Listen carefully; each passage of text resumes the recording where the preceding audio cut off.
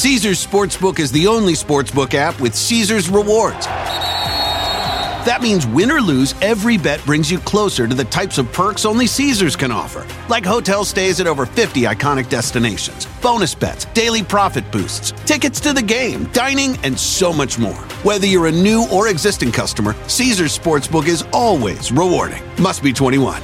Gambling problem? Call 1-800-GAMBLER. Caesars Sportsbook. Don't just spectate, participate. Episode 28 of the Bowery Boys, New Year's Eve at One Times Square. Hey, it's the Bowery Boys. Hey. The Bowery Boys is brought to you by Eurocheapo.com.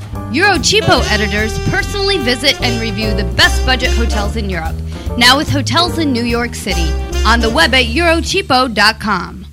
Hello there, and welcome to the Bowery Boys. My name is Greg Young. It's just me this week, and for our last podcast of the year, I am featuring probably, to admit, the least enigmatic building we've discussed on our podcast, One Times Square.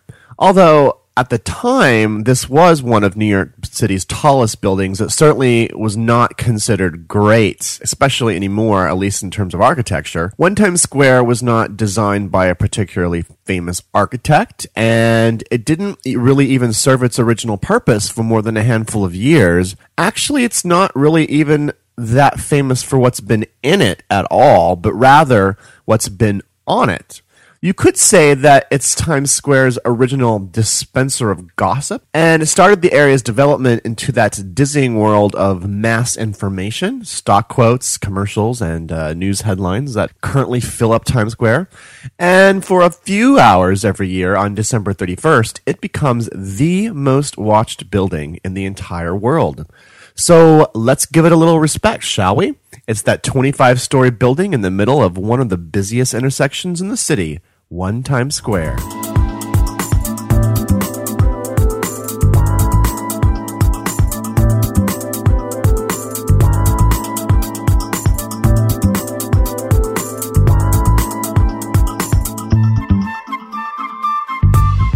One Times Square is the address of that very conspicuous building, sitting on 42nd Street between Broadway and 7th Avenue. In fact, if the building were removed, Times Square would actually be this open-ended plaza that would extend from 42nd Street all the way up to 47th Street. Before One Times Square, the area was called Longacre Square, after a neighborhood in London. At the time it was created, the area served many horse and carriage industries, just as the London area did, thus the name. Now, our dear old friend, John Jacob Astor, owned most of this land and leased it to a variety of tenants, and thus assuring, of course, its reputation as slumland, and would play host, of course, to one of the city's more colorful red light districts. Now, this is all in the 19th century. The neighborhood's fate would begin to improve when Oscar Hammerstein, that would be the daddy of famous Broadway lyricist Hammerstein II, decided to build a theater complex called the Olympia along 42nd Street, opening in 1895. And then this would, of course, cement the area as a future center for New York City theater. There was also some eager anticipation for the new subway system, the first line of which would be completed in 1904. And then would terminate just a couple blocks away at the Grand Central Depot. So basically, by the end of the 19th century, this was really a turning point for Longacre Square into becoming like a thriving, populated district. So, of course, all this excitement would attract another major figure. His name was Adolph Ochs, owner of the New York Times. He had just gotten the job in 1896 and would remain one of its most influential publishers. Of course, his family still is in control of the paper. He would have the job all the way to 1935. The original offices of the New York Times were on 41 Park Row, down by City Hall, where all the newspapers were at in the mid-19th century. The Tribune, the World, but the newspapers were quickly growing out of their homes there. Two other major newspapers, the Herald and the Tribune, had already made the trek up from the Park Row area. They would settle at the intersection of 34th and Broadway. By the start of the new century, Adolph Ochs, of course, also had his eye of moving uptown, expanding his publication, and, of course, would need a big, dramatic new building in a new section of town like they did back then. But where would he put it? So his eye fell on the intersection of 42nd and Broadway, envisioning it would be a major thoroughfare, and of course being very wealthy, he ended up buying the land. One problem, there was already a building there. In fact, it had just been built. The Pabst Building, a modern steel skyscraper, as they called them back then, all of 9 stories, built in 1898. Now, I'm quoting this particular factoid from the New York Times itself, but they claim that this was the very first removal of a modern skyscraper in history. Take that for what it is.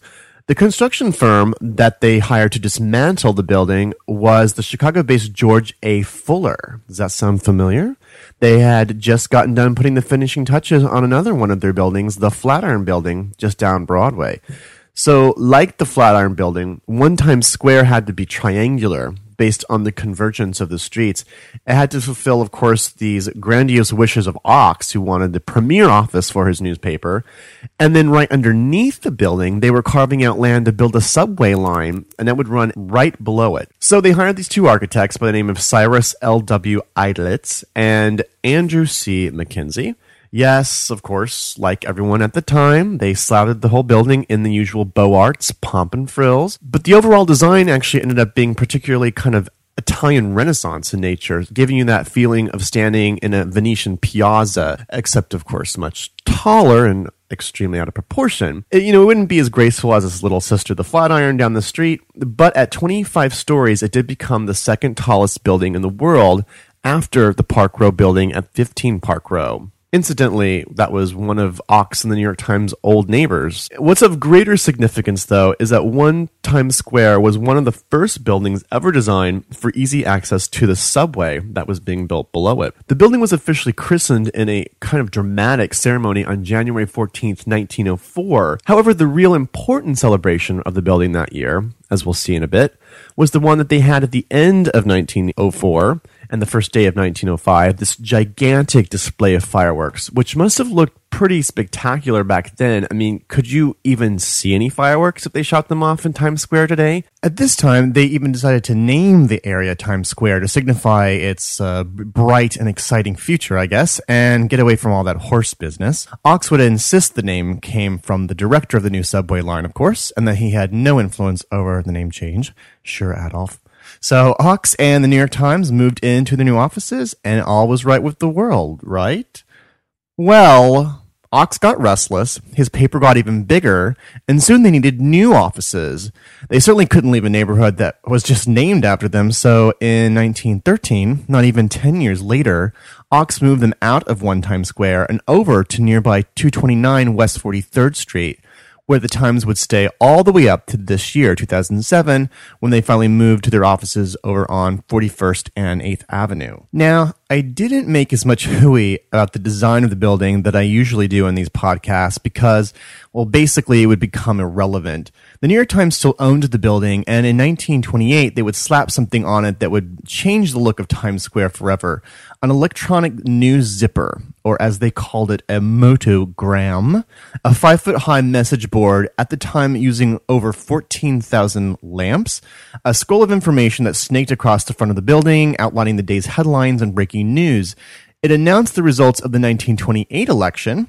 Hoover won, by the way, though probably its most well-known breaking news headline was many years later with the surrender of Japan and the end of World War II. Times Square today, of course, is an overload of dozens of these things, and it was here at One Times Square, this was the very first one, and a version still hangs on the building today in the very same place, although now it's stock quotes from Dow Jones that wrap around it. This, of course, was a harbinger of things to come for the building. In 1961, the New York Times sold it to Allied Chemical, who then proceeded to strip away almost all of its little Beaux Arts finishes, replacing the terracotta with concrete, making it essentially a tall, big, boring box sitting in the middle of Times Square. There have been some notable tenants, of course, around this time. A restaurant was opened up in the 60s on the 16th floor, which overlooked Times Square, but that closed in the 80s. When, by the way, cue the deja vu, the city thought of tearing the whole building down because of a mass condemning of buildings that was going on up and down the Times Square area. In the end, thank goodness they did let it stand. Some New Yorkers will remember a very memorable billboard of the Nissin Cup of Noodles soup that was attached to the top of the building in 1996 and lasted 10 years. They then moved it down the street somewhere. The cup of noodles would spew out hot steam to look like this big, delicious bowl of hot soup. Warner Brothers opened a merchandise store there for a few years in the 90s, selling Tweety Bird t-shirts and Batman alarm clocks. Then the strangest thing happened. Something that, if you consider the world of real estate in New York, is just downright odd. The new owners of the building, Sherwood Outdoor Inc., looked at how much it would cost to renovate for new tenants and decided to have none at all. One Times Square would become the world's largest bulletin board, or as the president of their company famously said, who needs pain-in-the-butt tenants when you've got the largest sign tower in the world? And at street level, there would still be some tenants, but the upper floors are all officially empty. Yet the billboards and the tickers and all the nonsense affixed to the side of it is still not the most famous aspect of One Times Square. That would be, of course, the famous New Year's Eve ball drop, which takes place every year on the roof of the building. That fireworks celebration I mentioned earlier, that one that took place in 1905, would be joined by the famous ball in 1907. This notion of, by the way, of dropping a gigantic ball down a flagpole was an English timekeeping tradition where a ball would drop atop a very tall building to allow ships in the harbor to set a particular time accurately. Now, the New Year's Eve ball has been dropped atop One Times Square since 1907, 100 years, which is something considering One Times Square was the tallest building back then and is now basically the smallest building in Times Square, pretty much. There were only 2 years where the ball didn't drop, in 1942 and 1943 during World War II. Oh, there were still people gathered there to celebrate. Yes, of course, it's New Yorkers. But I guess they just did it more tastefully. There have been various New Year's Eve balls over the years. The first one was made of iron and wood with 100 light bulbs. In 1920, they tossed it and got an iron model. Then in 1955, they tossed that one and got an aluminum ball. During the 80s, they turned the ball into a big apple, a big red lit apple. Then they went back to aluminum and went all fancy in the 1990s with rhinestones and strobe lights. The last ball they had, the one since 2000, was like a self-contained disco itself, made of 504 triangular Waterford crystals that are lit by 168 crystal light bulbs outside and 432 Philips multicolored light bulbs inside.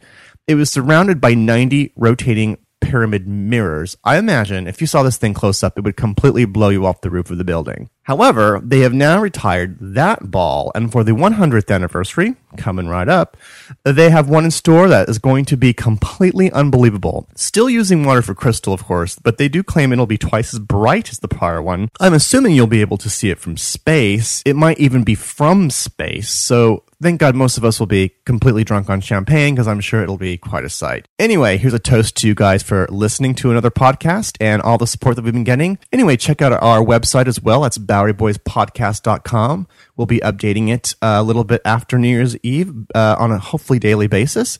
Anyway, thanks a lot for listening. Have a great New York week, whether you live here or not, and Happy New Year's.